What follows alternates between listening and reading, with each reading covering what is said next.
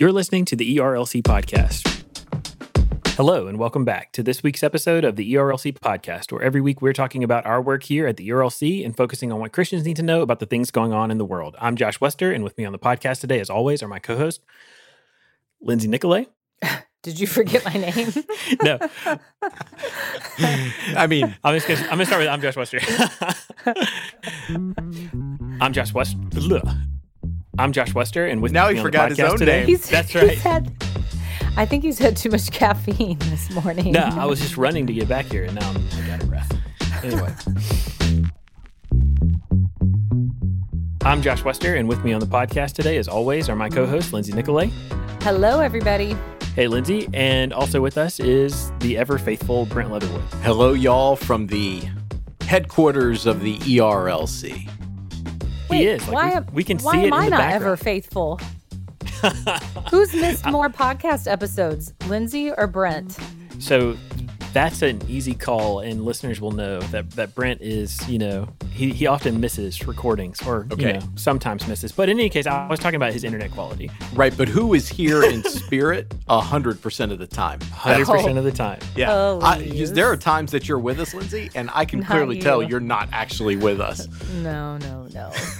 Well, guys, it's another week to podcast, and Lindsay told us that she had low energy, but she's already picking it up some. And look, I'm excited. It's going to be a great show today. Later in the show, we're going to talk to a very special guest, Dane Ortlund, who is a pastor. He's the author of Gentle and Lowly, which is honestly one of the best Christian books that you can read this year. If you're looking for a gift to get to for a believer in your life, if they've not read this book, this would be an excellent gift for you to give them. But Lindsay, so that we can get started and to give you a chance to just prove how faithful you are, tell us what the ERLC has been talking about this week. Well, I have to start out saying I got that book for my husband for Christmas. He doesn't listen to the podcast, so it won't spoil the surprise. But I think it was one of those gifts where I actually bought something for someone else that I actually wanted for myself. So hopefully I'll get to read it too. I hear great things. Kicking off this week, we had a emphasis on our Psalm 139 project, which is an amazing ministry that we get to be a part of, where we present pregnancy resource centers with ultrasound machines. And we know that a mom being able to see the image of her baby inside of her womb can change her abortive mindset if she has one, and can help her to see that this baby is a living, breathing human. And so I want to highlight an article about that. And then also we're highlighting the SBC's Lottie Moon Christmas offering. And Lottie Moon is just an incredible woman we'll talk about in just a few minutes. So first off, I want to start with an article by C. Ben Mitchell, and it's titled, Who Counts as a Person? Of course, we already know that Brent Leatherwood does not, because he's on my bad side this morning. Oh, wow. That's not in the article, though. Who counts as a person? Today's question in the abortion debate. So Ben Mitchell in this article addresses the fact that in the abortion debate, the question that used to rise to the forefront in the abortion debate was, is the embryo inside of the mom a human? And that question is pretty much settled. We know that, of course, from scripture as believers, but we know that from science now. So people aren't asking that question. So instead, Ben Mitchell says, okay, so if you think someone is a human, how can you justify aborting that child from the mother's womb, ending the life of that child? And that's because the major question in the abortion debate now is, who counts as a person? When does personhood begin? And so he talks through this with us. He helps us to understand some of the arguments. I think it's an incredibly helpful article, especially if you want to be equipped to be able to argue for the value of life at every stage, from the womb to the tomb. So I've got just a lot of thoughts here. These are going to be kind of random, so bear with me. But first of all, how awesome is it that we have someone like Dr. Mitchell writing for us? It's really awesome, Brent. Yeah, I was going to say, I mean, Josh, you with all of your ethics acumen, you can certainly attest to the fact that Dr. Mitchell is just an all-star in the field of ethics and in Southern Baptist life, frankly. So I'm so appreciative that he wrote this piece for us. So thank you, Lindsay, for getting that for us. And then, to me, this question it comes back to the age-old question that was posed to Jesus. Who is my neighbor? And I think there are so many individuals out there that want to rob that neighborliness of the most vulnerable. And children at the very earliest stage of life are, by definition, the most vulnerable. And so I'm thankful that we have a piece that's calling attention to this. I'm thankful that this week we had a really successful focus on life, and that's what we're going to continue to do at the RLC. Lindsay, I'm really glad that you highlighted this article. Obviously, I think that Dr. Mitchell is just incredible, but one of the things that he talks about in this article is something called personhood theory, which is what you were talking about when you set up the conversation as we're no longer discussing whether or not the baby or the fetus inside of the womb is a human being. We're talking about when does it count as a person. And in this article, he is taking us to the center of this debate. And it is so helpful because it is setting up our readers to understand, and listeners, you can go and take a look at this article. It is setting you up to know like what is at the center of the abortion debates right now. And one of the things that you can do as a Christian is just to affirm without question that every person who is a member of the human species is in fact a person, that every person who is a human being is created in the image of God, that they are a person, that their life matters, and that they carry, even the life in the womb, they carry all of the rights and dignity of every other person walking around on the planet. Well said. And we are so thankful for Dr. Mitchell writing this. And I actually have to give a shout out to Jason Thacker because he is the one who acquired this article. So thank you, Jason. So moving on from that article, we are looking at something that has practical implications for believing this, that every person counts as a person. And that's an article by Amy Ford, whom we featured in our interviews talking about her amazing ministry. And her article is titled, "What You Can Do to Help Moms Choose Life, Getting the Church Ready to Care for Those with Unplanned Pregnancies." And you know, Amy's passion is to help mothers who find themselves in unexpected situations, fathers who find themselves in unexpected situations, to be able to bring their children into the world and to be able to be equipped with the support need to care for little babies. And she encourages us as the church to put feet to our words and to find ways that we can be involved in loving these moms, loving these dads, loving these children. And so she's going to help you in this article diagnose where you could get involved. And it doesn't have to be something like you starting your own pregnancy resource center. It can just be finding something that you're passionate about, like offering to babysit for, say, a single mom, or offering to do some shopping for a family that's in need, or something like that. So there are endless ways that we can serve. And this is what she said: "The pro-life movement is filled with love and opportunity. The possibilities are endless. Whether you partner with an organization that's already doing great things or start something new on your own, there's a place for you to help and serve." And so she just challenges us to be aware, to pray, and to gather together as the church to be able to serve these families so that abortion would become unthinkable.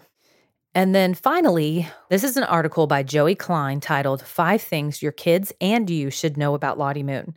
So I mentioned earlier that we're highlighting the Lottie Moon Christmas offering this week. And this is such an important offering in the life of the SBC, to be able to send missionaries to the nations, to bring the gospel to the ends of the earth.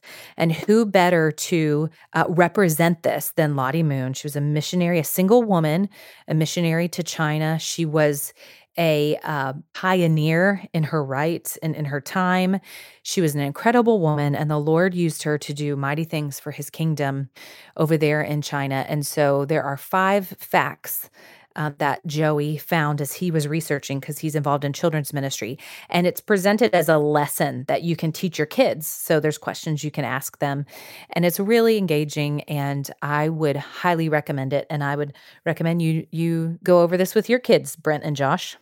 Yes, absolutely. And I definitely want to teach my daughters about individuals like Lottie Moon, who have been so incredible on the mission field. And this past week featured Giving Tuesday, which is traditionally the first Tuesday after Thanksgiving. That's a week that a lot of nonprofits, ourselves included, IMB. Actually, it was funny. So IMB's focus for Giving Tuesday and this entire week was the Lottie Moon Christmas offering. And so we want to make sure and highlight it alongside them. NAM had something called the Chicken Challenge, which was their focus for this week for raising money to give families chickens. Midwestern had a mug giveaway. Midwestern Seminary did, and so we had our focus on our Psalm 139 project. So this week, the focus, particularly for IMB, was Lottie Moon, and I am hopeful that we will see a huge outpouring of support for that fund, because that truly empowers missionaries to go on the field and be sent by IMB. They do such great work there. So this is great that we're highlighting this piece that's coming on Friday. And I gotta say, Lindsay, whenever you do this, where we are proactively highlighting stuff that is yet to be published, I feel like we need like a little piece of music that comes in. Like I'm thinking of the old Conan O'Brien show when they used to do the "In the year 2000" segment for what was to come. I feel like we need something like that. That's just a treat for our listeners there. Yes, Getting to hear that Leatherwood falsetto.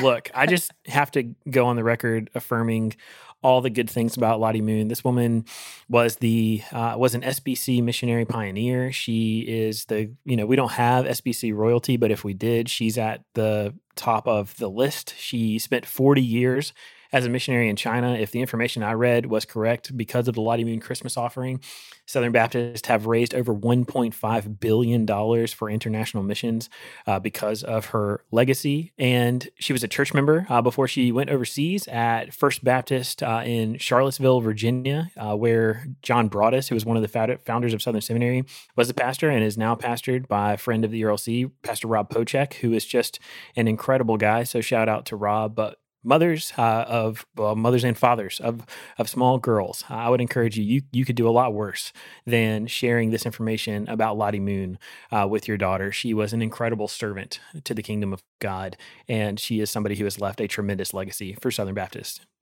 I think it's interesting that you mentioned mothers and fathers, because it brought to my mind the fact that, we know about Lottie Moon, but what an incredible father and mother she must have had in that day and age to willingly send their single daughter overseas, knowing that they may never see her again. It's a challenge for those of us who are parents and those of us with loved ones who maybe the Lord is calling to the mission field. So, of course, that is just a little smattering of the articles that we have going on at ERLC.com. We have videos. That's a good Thanksgiving word. Smattering. Little smattering of gravy for your creamed potatoes. Again, we're just thankful to be able to bring you these important articles so that you can be equipped to be an effective witness for Christ where he has called you. So, Brent and Josh, that is your look at what's happening at ERLC.com. Lindsay, I want to commend you on that especially faithful and excellent rundown of This Week in ERLC content. And so, Brent, that takes us to the culture section for the week. So tell us what's going on. Yeah, Linz, your low Jeb energy levels are really starting to get up to normal. Maybe by the end of this, we'll be higher than average. Well, listen, it comes back, but you need to have sympathy, because I am 34 weeks pregnant. And you do not know what that is like and what it does to your energy levels. That's right. So, and then you'll be the one who's only here in spirit. That's right. All right, taking a look at this week's news developments. So we'll start on the coronavirus front because it's dominating the headlines, and unfortunately, we have to begin with a sad note. Wednesday was the highest national death total during the entire COVID-19 pandemic. CNBC reports the United States reported a record 2,800 COVID deaths, the highest single-day death total ever reported, according to data compiled by Johns Hopkins University. The country also reported more than 200,000 cases of the virus on Wednesday, the second highest daily number of cases, according to that same data. CDC Director Dr. Robert Redfield said this, quote, "The reality is December and January and February are going to be rough times. So this is very difficult news. There are so many people out there suffering in this moment. And to go with that, Axios reports that for the first time, we have topped over 100,000 hospitalizations for the first time. From the report, more than 100,000 Americans are now in the hospital with the coronavirus infection, a new record, an indication that the pandemic is continuing to get worse, and a reminder that the virus is still very dangerous. Hospitalizations are a way to measure severe illnesses, and severe illnesses are on the rise across the U.S. In some areas, health systems and healthcare workers are already overwhelmed, and outbreaks are only getting worse. I saw a separate report this week that said in all of East Tennessee, which includes Johnson City and the Tri-Cities and Upper East Tennessee, Knoxville, and Chattanooga, there are now only 8 ICU beds available in that entire region, which is astounding. So folks, be careful and be wise because this virus is still raging. Yeah, and we need to be praying for our healthcare workers who are putting themselves in harm's way in order to serve us and are exhausted, and their families as well. This hits close to home because the night before Thanksgiving, the gentleman who owned our lawn company that takes care of our lawn died. And the doctors don't quite know what it is. They couldn't get a diagnosis, but he did have COVID antibodies. So he had COVID at some point and his lungs were shutting down. And so it sounds like some of the after effects of COVID and what can happen to those who initially don't have bad symptoms, but then later on their body responds poorly to it. So it's just so tragic. 40 in his 40s, young 40s. And so again, it's just a reminder that this isn't mainly about us not getting sick, although I don't want to get sick, but it's about helping to protect other people too, because of the mysterious nature of this virus. So we are all tired of it. The good news is coming, Brent. I see in your notes that you're going to talk about. We're all tired of it. There will be a day when we don't have to lock down like this anymore, but we do want to protect our neighbors. That's right. And I appreciate the fact that you brought up protecting our neighbors, Lindsay, because that is like the Christian principle at the core of our approach to the pandemic. And Brent, you mentioned that earlier in the show as well.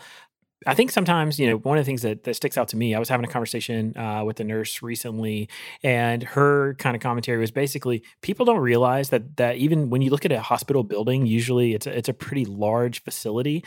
The ICU in any given hospital where COVID patients who are having serious adverse reactions to the virus, those are not large compared to the size of the facility. The number of beds that are available for people who require that expert level of care and constant care, there just aren't that many in any given location. And so when you see numbers like the fact that this 200,000 number, it should provoke us to be even more cautious because none of us want to be in a situation where ourselves or somebody that we love or care about would suffer greatly or even potentially die as a result of not having access to the kind of care that they need. And so good news is on the way, but we're still in a fairly perilous time, and we need to be as cautious as we can. That's right. So you both mentioned it. Let's talk about some of that good news that is on the horizon. Vaccines are getting closer.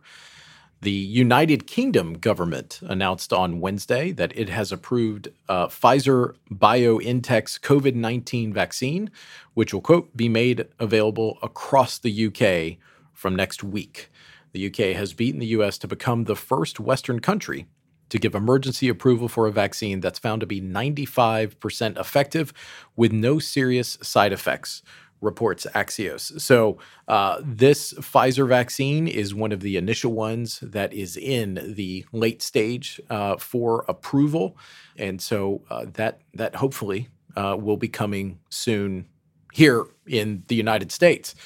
Right behind our friends across the pond in England is Russia, though there has been some skepticism expressed about their, quote, Sputnik vaccine. But NPR reports that Russian President Vladimir Putin has ordered mass immunization against COVID-19 as Russia races to reverse a surge in coronavirus cases and to be the first in the world to distribute its vaccine widely.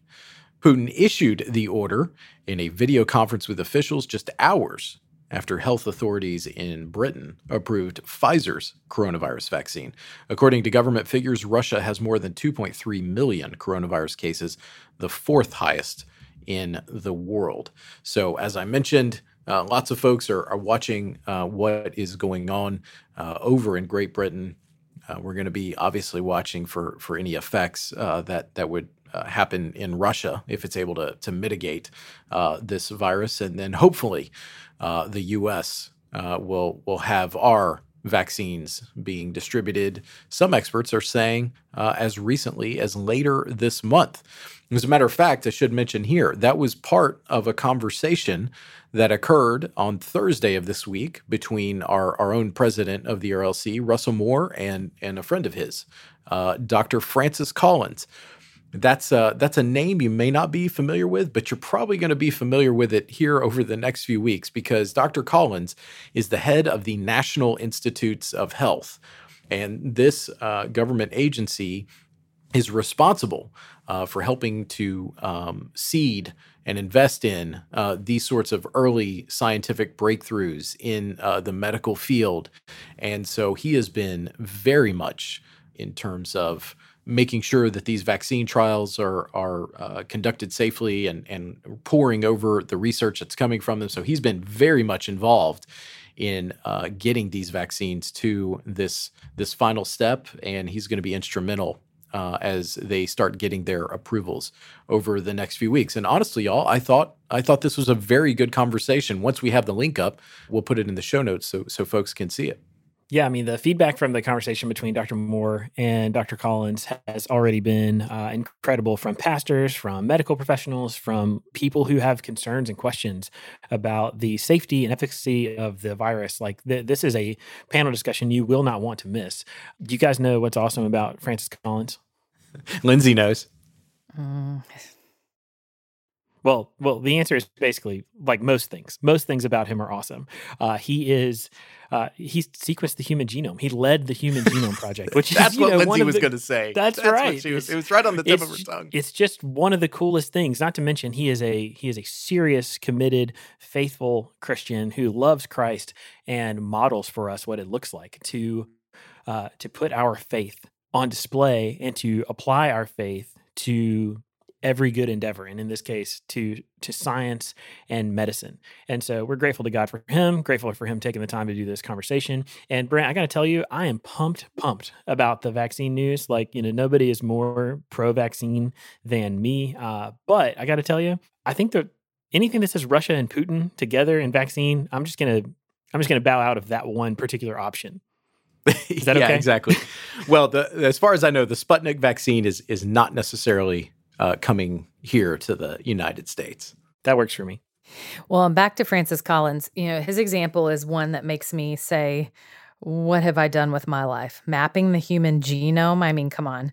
But the conversation was really delightful. His presentation was easy to understand. It's nice to hear from somebody who is rational, level-headed, who is an actual scientist and knows what they're talking about, rather than an armchair scientist or doctor like I can try to be myself.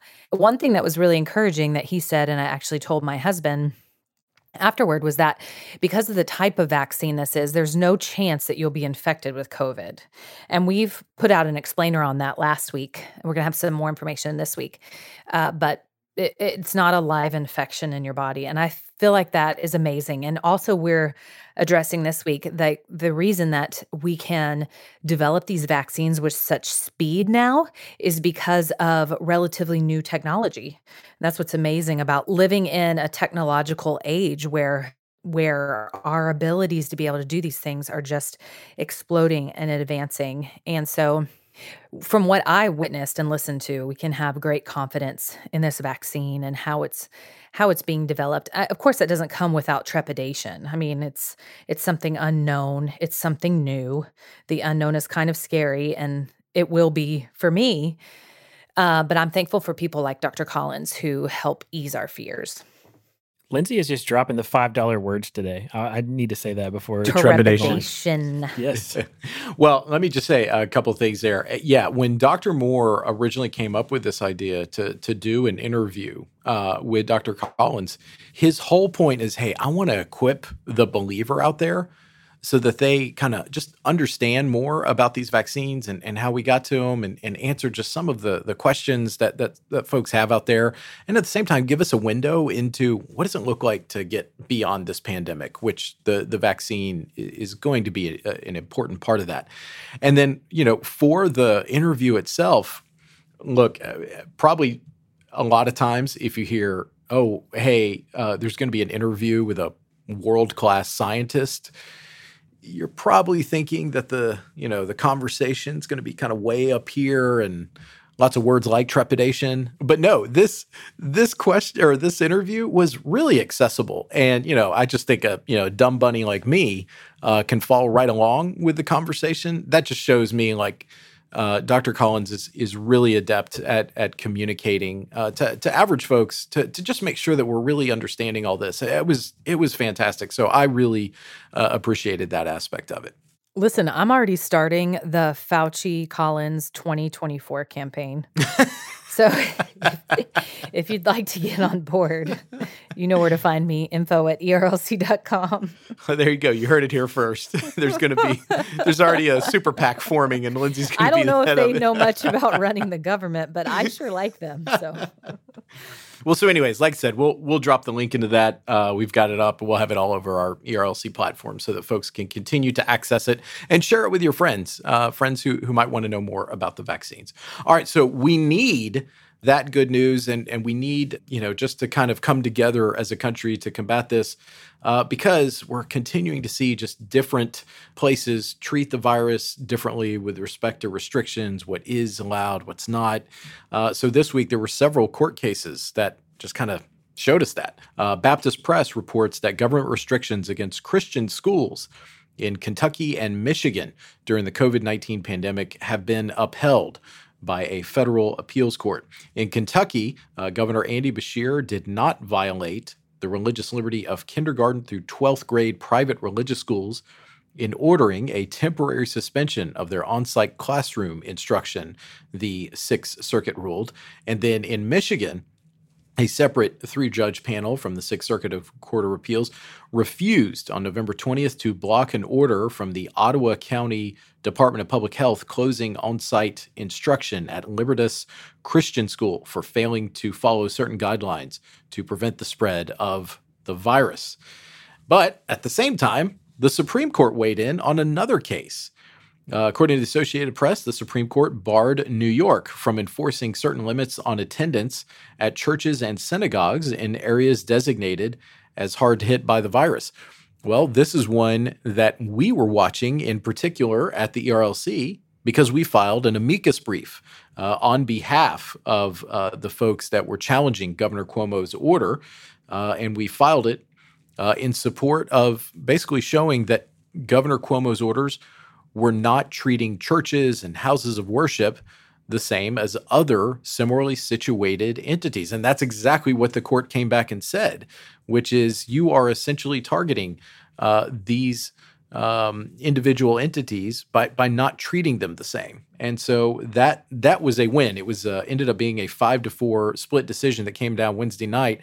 But even, I should note this, even in the dissents, a lot of them actually agreed with the rationale of the ruling. What they were saying is, well, Cuomo changed this order kind of at the last minute, so it really just doesn't matter at this point. So even that, I took some heart away from the 4 justices who did not join in the majority.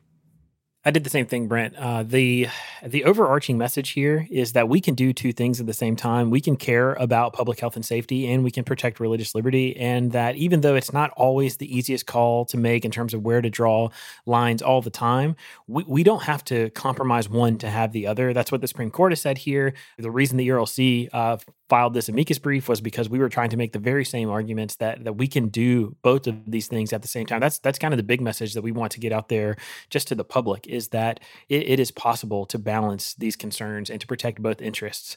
It is encouraging to me to know that even in this time of, as Dr. Moore called it, plague and pandemic, we are able to secure the rights of conscience and the freedom to worship and the full protections for religious liberty that are so vital for our nation to function.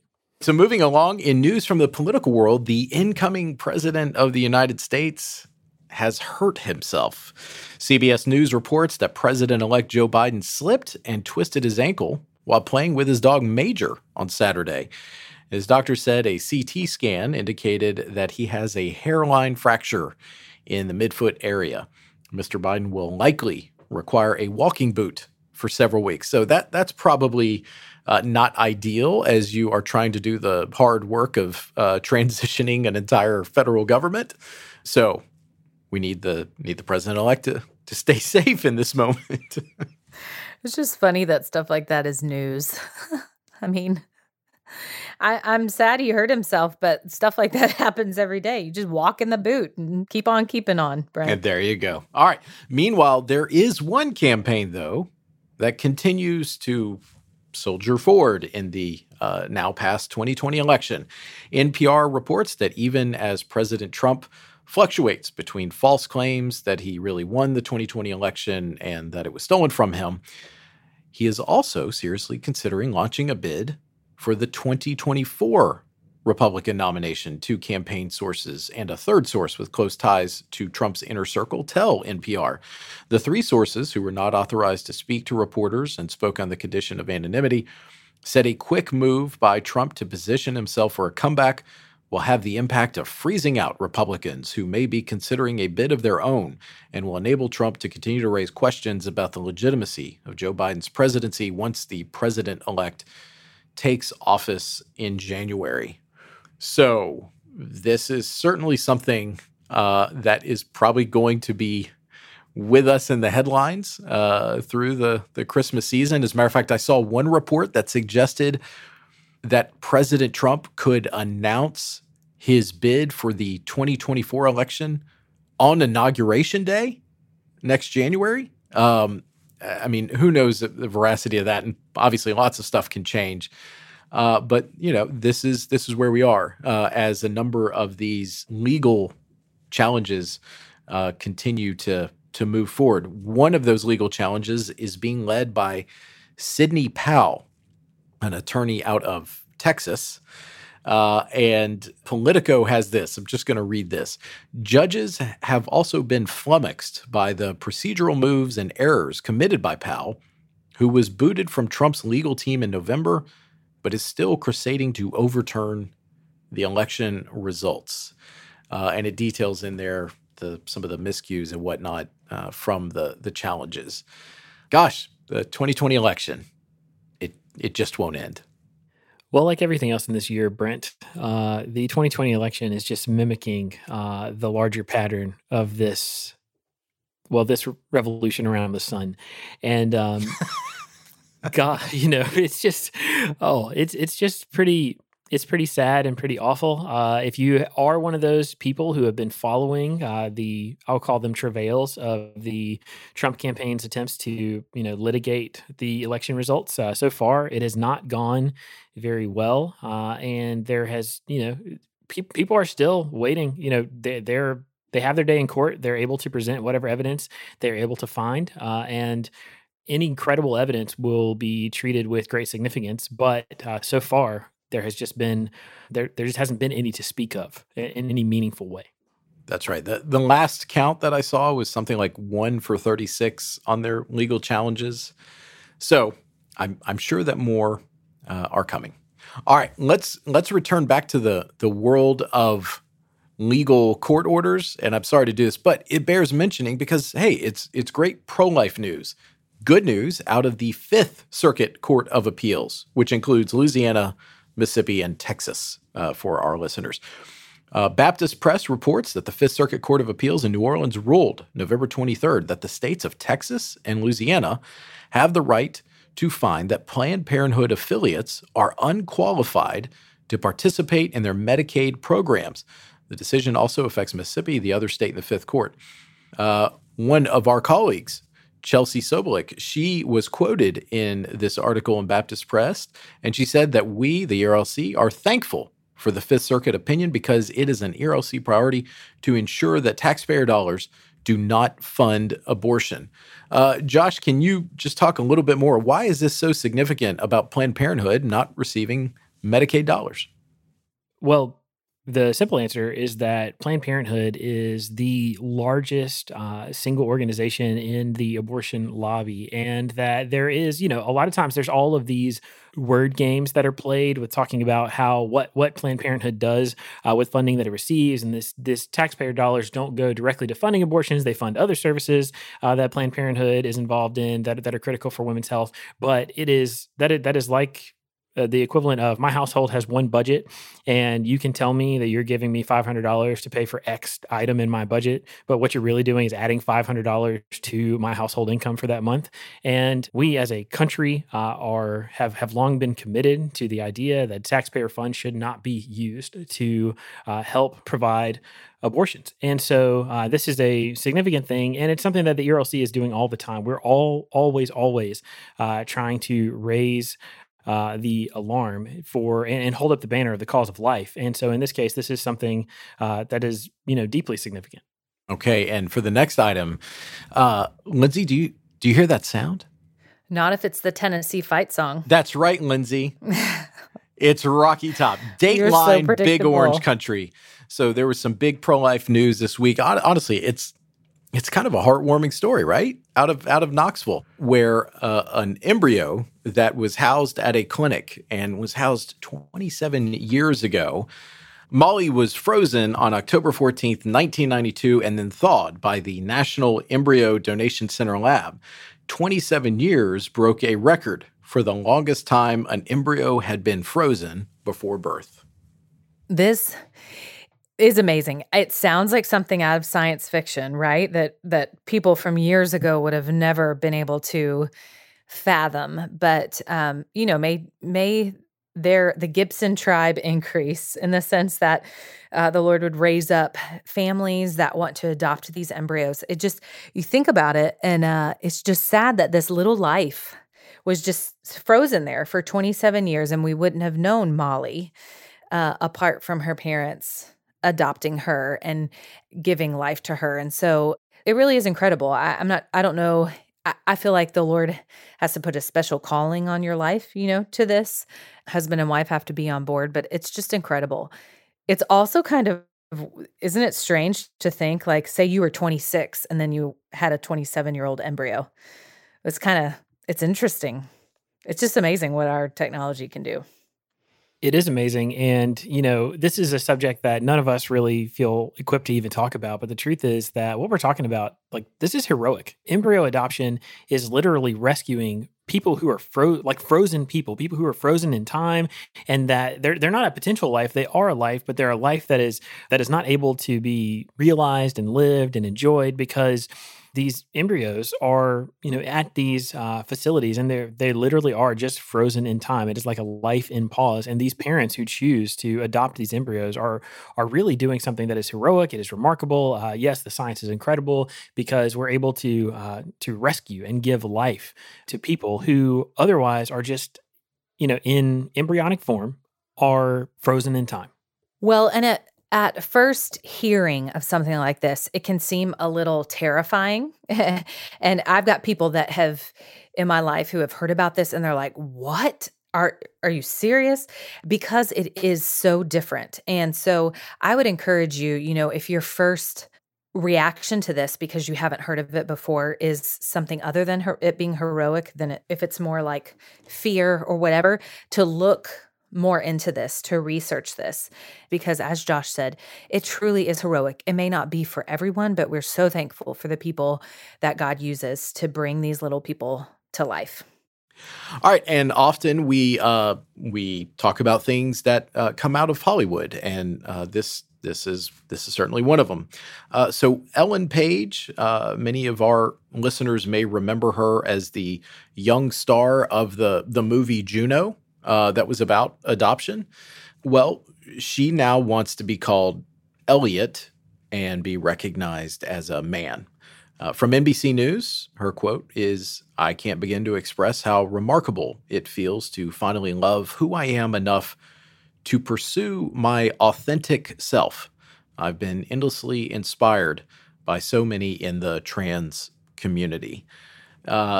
Josh, I'm sure, with all the work that you do in ethics, you've got some thoughts about this. As a matter of fact, you wrote some of them down this week for the ERLC. Yeah, Brent, I seeing this happen this week, this announcement that came from Ellen Page, and then also seeing on the other side of the transgender movement, something that they would take as very negative, but I actually think is a really positive step.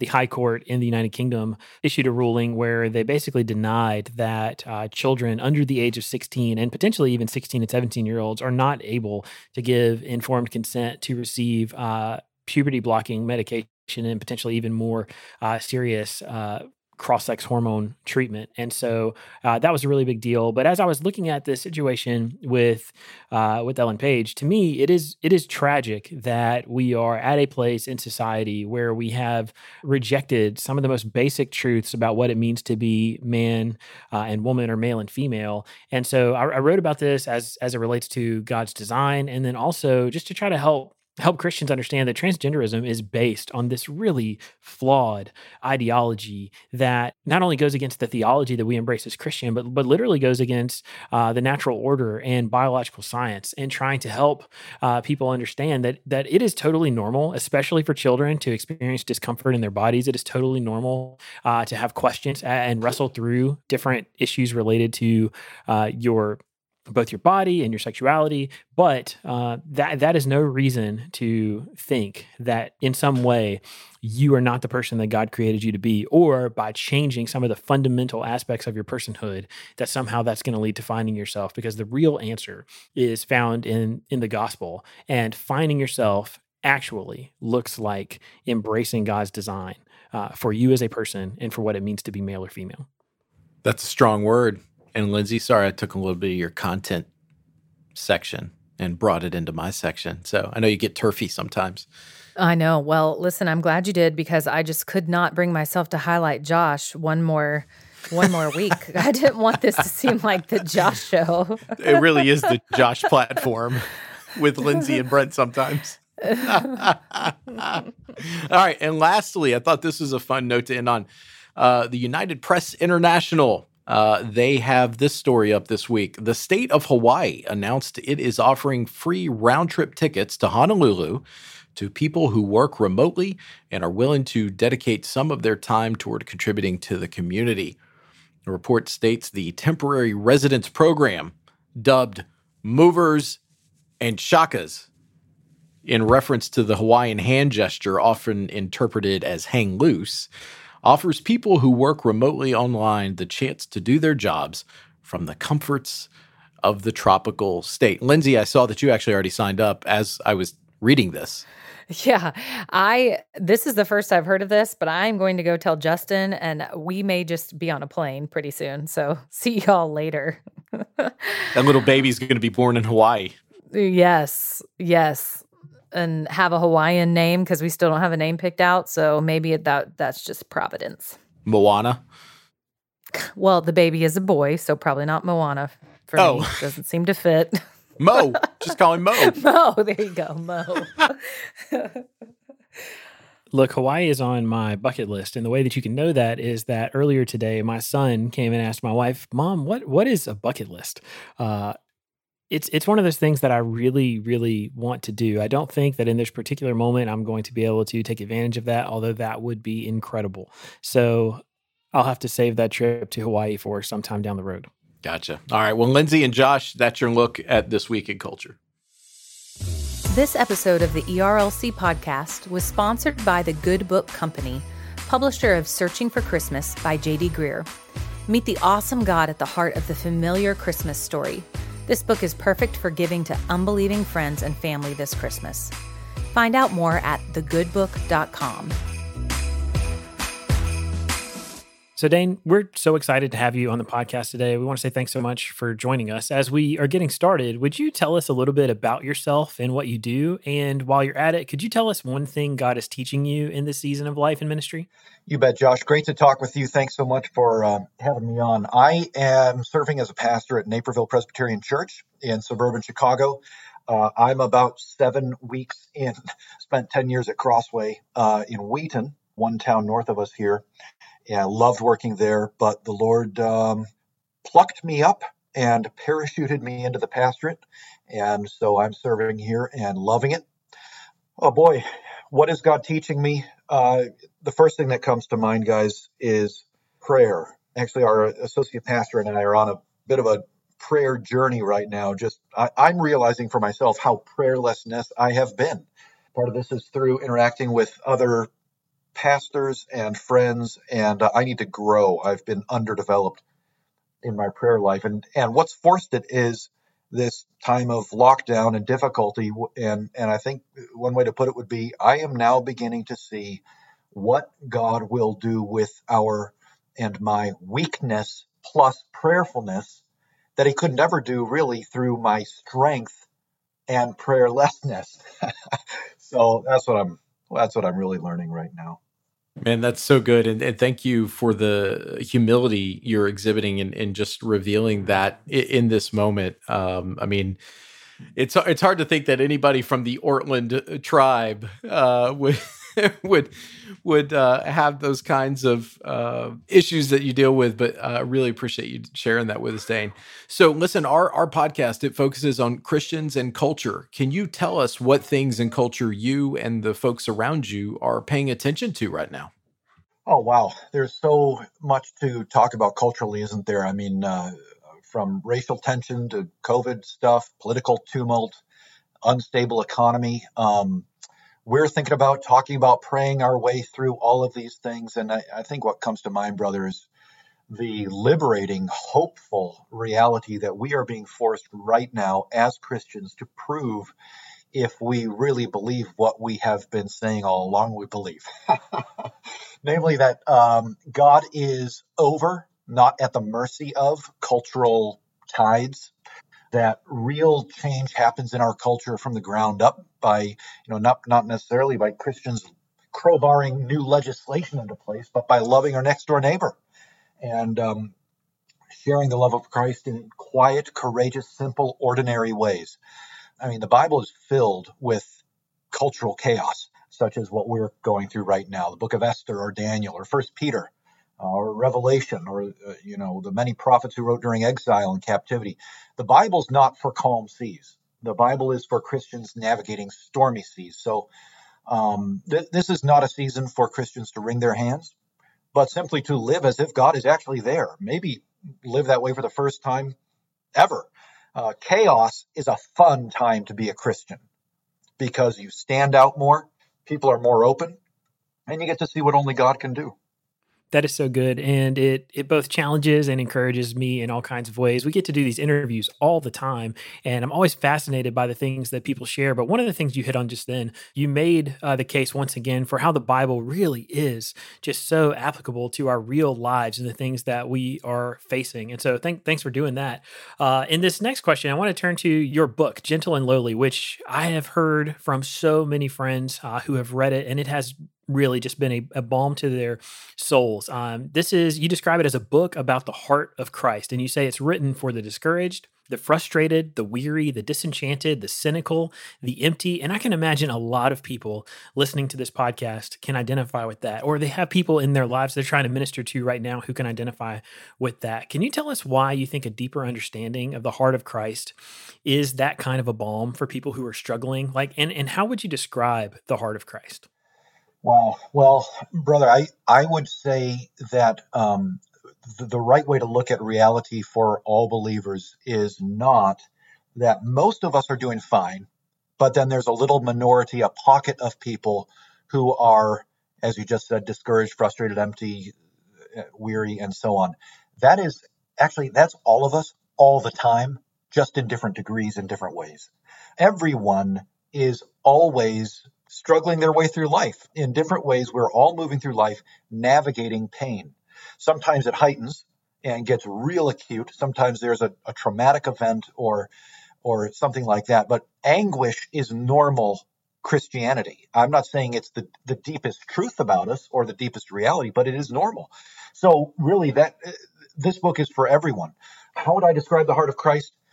Well, I don't have to make it up. He describes his own heart. In fact, the only place in all four Gospels, I don't know, what is that, 90 some chapters of the Bible, in one place, he himself opens up his chest cavity and says, "You want to know what my heart is? Let me tell you." And it is not, guys, what I would have expected. He says he is gentle and lowly in heart. We might have read over that many times, but that's really worth staking a lifetime on of discipleship. That's a Christ you can enjoy being a disciple to, because he's gentle. He's not rough with us. He's tender. He's accommodating, and he's lowly. In other words, he is the most accessible person in the universe. You don't have to go through security to get to him. You don't have to take a ticket and get in line. He's not going to put you on hold. He is lowly. He's the most accessible person out there. The eternal, radiant, divine Son of God is most deeply, if he had his own personal website and you clicked on the About Me, what would be most prominent is gentle and lowly in heart. That's not the Christ I've been following most of my life. And I've really enjoyed being on this journey to get to know who he most deeply is. Well, that's great, Dane. And I want to echo what Josh said. So many people that I know have been just touched by your book and the things that you are revealing about Jesus. And one of the things that you reveal about him is the fact that Jesus is a tender friend. As a matter of fact, you devote an entire chapter of your book to this idea. So how can Christians cultivate a deeper and active friendship with Jesus? Ooh. What a powerful thing. I mean, if we don't, what a shell of the Christians we could be, we will be. How do we cultivate a deeper friendship with him? Well, this is something I'm trying to figure out, guys, and I need all the help I can get too. A couple thoughts come to mind. One is, let him be a person, an actual person, not a force, not an idea, not a philosophy. Hebrews in the New Testament is so clear, alongside other portions of Scripture, that he is a person that doesn't diminish his divinity or deity in any way, but let him be an actual person. Let him befriend you. Speak with him, especially through the Psalms. Let him speak to you in his word, in all the Scripture. I mean, he himself said even the Old Testament was about him ultimately. Let him speak to you in the Gospels. Go through life moment by moment, drawing strength from his love, as Schaeffer would say, Francis Schaeffer, as if he is actually there, because he is, rather than believing on paper that he is there, but then functioning as if he isn't. So I would just say, let him be a person, let him befriend you, and nurture friendship. That is not diminishing who he is. That is honoring who he is. To speak of Christ in terms not only of his being our Savior and Lord, but also his being our friend.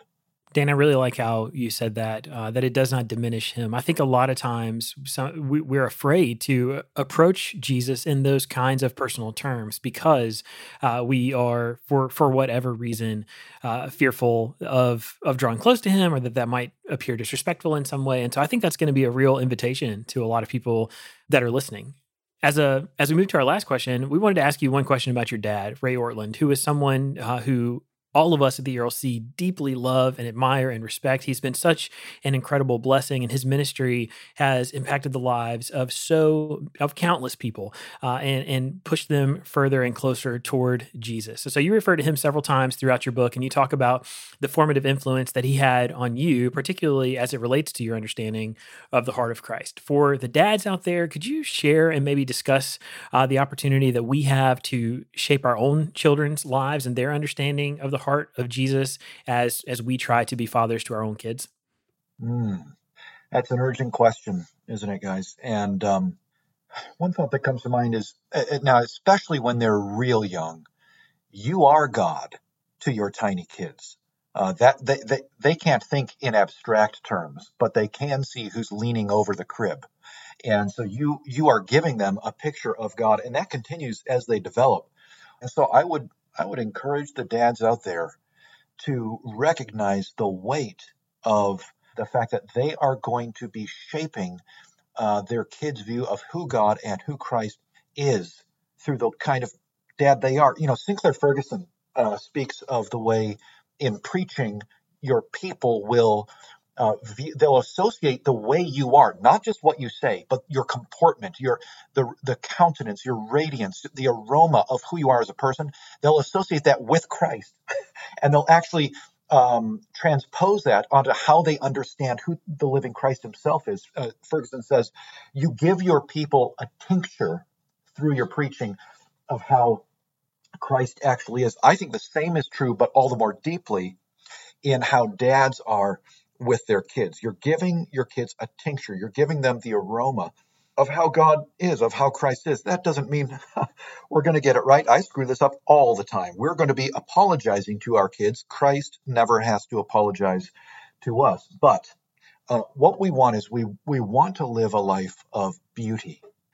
We want them to embrace truth, but they will believe Christian truth if they see Christian beauty, something attractive, magnetic, radiant, resplendent in their dads. Beauty makes truth appealing, a beauty of personhood, I mean.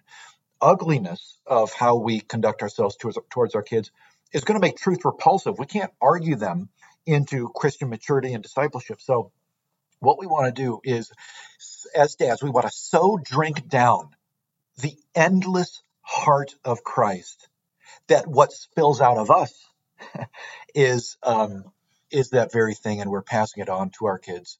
I don't really know how to do that, but I'd sure like to grow in it.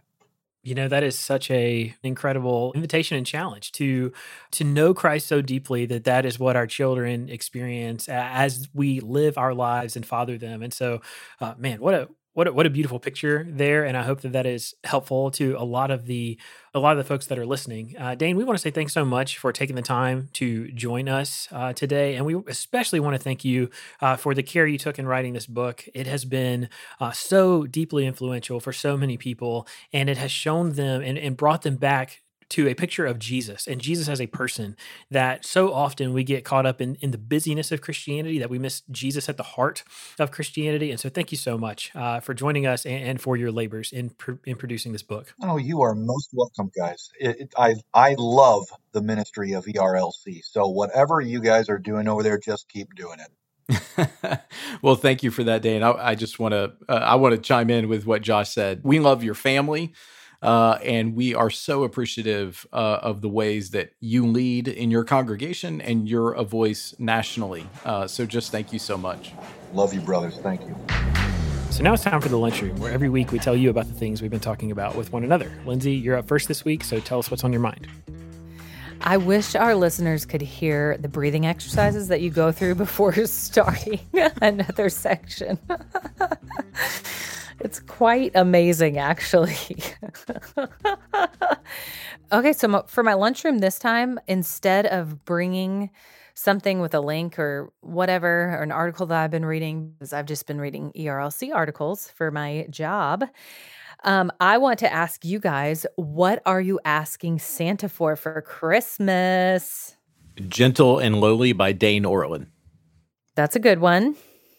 So there's a new biography that I have not put my hands on yet about James Baker, and I am really, really excited to get it. Man, I should have known that this would be incredibly boring with you two.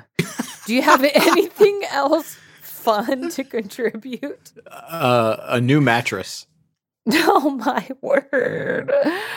Oh, Josh, anything? Look, I'm just a boring person. I don't know what to tell you. The most exciting thing I'm going to do is put up a barn door in my house so that I can have one close off this office area and have some more privacy. That's the most exciting Christmas present I'm going to get, and I'm going to get it for myself. Yeah. I mean, I was going to say, Folks. honestly, I get more enjoyment out of watching my kids with their presents, but even that's not going to be very helpful for you, Lindsay, because one of the big ticket items One of the big ticket items we're getting for our daughters is a new desk. Oh my word. Folks, this is a look at or a listen to what I have to work with around here and deal with. Well, I'm asking for a Tennessee hat, not Tennessee football, Tennessee as in the state with the TriStar logo. What color? I don't know. I told my husband to surprise me. Oh. Mm-hmm. They've got the right shade of orange. Oh, do they? I don't want that shade. I want the Florida Gators shade of orange. But I'm also asking for Hawaii. It's funny you mentioned Hawaii coffee. I mean, not like the Kona blend that they sell at Marshall's, but like the actual Hawaii Kona coffee from Hawaii. Purple Mountain is the kind we used to get when we had gone on our honeymoon. And then I am asking for, what did I ask for? I think I asked for a fashionable bag because I'm too cheap to buy those and there was a major sale. So I sent a link to my husband. So those are some fun things. Way better than a barn door. Thank you very much. Wow. Well, I got to tell you, if the last 3 or 4 minutes have not confirmed that we work at the public policy arm of the SBC, there nothing else will confirm. Yeah, I thought it would be a fun little change in the lunchroom, and wah wah. Well, look, Lindsay, I'm really sorry to bum you out, but if it hasn't been apparent to all of our listeners up to this point, we're nerds. and that's just what you get from working with people who are interested in government and public policy and Christian ethics. So that's right. We get excited. Thanks for livening up our lives. We get excited about a television show that went off the air in 2006. Yes. Here's the other important thing, though, for Christmas. I don't know if y'all do this, but my husband did not grow up this way, and so he doesn't understand. We must have full to the brim stockings with fun things in there. So the stockings we have hanging up on our mantle are probably like 18, 19 inches long, I guess. And he's like, that's the biggest stocking I've ever seen in my life. And so we would always have our stockings packed with stuff, with like toothbrushes and candy and sometimes perfume and sometimes books, whatever. But I've told my husband, please fill up my stocking because it's just not right if it's not full to the brim. We give our kids oranges in their stockings. I hope that is not true. No, it's true. Is that really true? Yeah, we put oranges in because it's a reminder. What? Hey, people used to really look forward to getting oranges, and so your poor kids. We use it as a kind of a teaching moment. Like, hey, we need to be thankful for whatever we get. That's true. It's a great teaching moment. But send them over to the Nicolais. I will make them a stocking that they will remember. I just like that you started with toothbrushes and then went to candy. So yeah, somebody who puts toothbrushes in as their like lead item cannot criticize. Listen, if you put like a princess toothbrush in your girl's stocking or a train toothbrush in Rhett's, they would love that. Look, I don't know how much of this is going to make it off the cutting room floor, but I'll just say my favorite thing in the world are books. And I'm not a person who normally knows what I want in life. You know what I mean? Like I'm not a gift person. I don't think about, it'd be really great to get this stuff. Like you can ask my wife, it's tough. But I always know what books I want. In fact, I have lists upon lists of books that I would like. And people always go, I don't want to buy you books because you already have those. And so just, because I can't rant about this anywhere else in the world, I'll just say, I don't understand if there's a person in your life who has one thing they absolutely love and they say, this is what would make me happy. People are like, no, I'm not going to get that for you. I'll get you something else. Right. It's true. Totally Amazon agree with gift you. cards for the win. Well. Okay, Brent, help us move on from this disaster this lunchroom of a conversation. segment is at this point, I would be interested to see how many of our listeners have actually stayed with us through this. Oh, they have. So this is some practical. They're leaving after you're right now while you start Well, that's okay. talking. They can leave after I get through talking. So here's something practical I thought was helpful in this, kind of holiday season that we're in, meeting with lots of different family, colleagues, hopefully safely and wisely. But David Brooks, who is a conservative columnist at the New York Times, he had a column recently called Having Deeper Conversations. And he listed out 9 different ways that you can help just kind of pull more out of those folks that you maybe only see once a year around holiday time. And so I loved this part in particular. Ask open-ended questions. Many of us have a horrible tendency to ask questions that imply judgment. Where did you go to school? Or we ask yes-no questions. Did you have a good day? Which basically shut off interesting answers. Better questions start with, what was it like? Or tell me about a time. Or how did you manage to cope while your wedding was postponed for a year in this pandemic? So I just thought this was some really good practical advice. And so I'm just highlighting it here for anyone who might need that kind of guidance after we've all been socially isolated and have now become socially awkward. Yeah, I call his bluff in this article because I just tried to helpfully ask an open-ended question that showed interest in my co-hosts, and they failed. I'm not sure we failed so much as we're just disappointed. Maybe, yeah. You just gave one-word answers like a teenager, talking to a teenager. I told you the specific book that I want. That's true. And so did Josh. So no, we didn't give you one-word answers. We're good. We'll let our listeners judge. You can send us some stuff on your Christmas list. We'll make sure that it gets purchased for you. Brent, I thought that was pretty interesting. I mean, David Brooks is incredible and a really great thinker. If you haven't read his book, The Second Mountain, I would encourage our listeners to get it. It's weird because it's kind of like about in a broad sense, it's kind of about the second half of your life, but there is this idea of reverse engineering your life where you're spending time, especially if you're younger, thinking about what you want to have accomplished before you die, and then trying to live your life according to that roadmap. Anyways, it was really, really interesting. My lunchroom today is not anything that's going to be helpful to anyone, but I want to say I grew up in Eastern North Carolina. Football, God love it. I've enjoyed watching football as a surrogate fan for all of my friends who grew up in SEC country, but I did not. And so in Eastern North Carolina, we just waited for basketball season to roll around. It is back.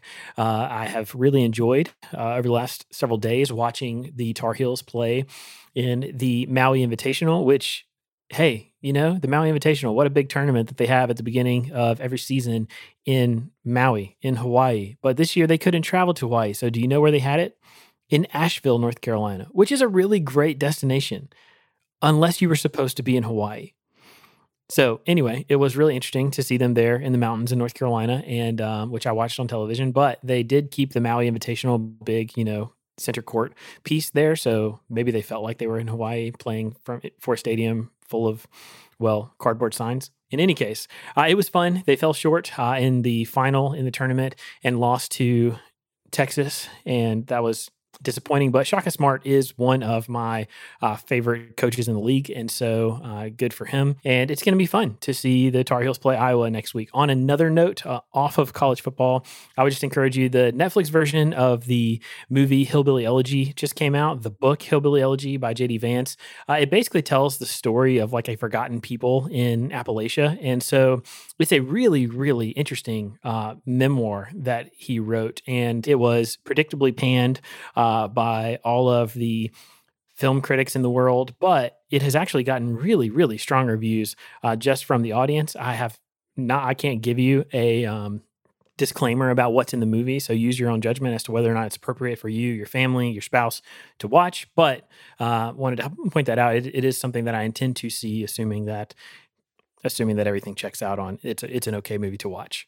So this is interesting. So Josh, you're from on the other side of the mountains from me in North Carolina.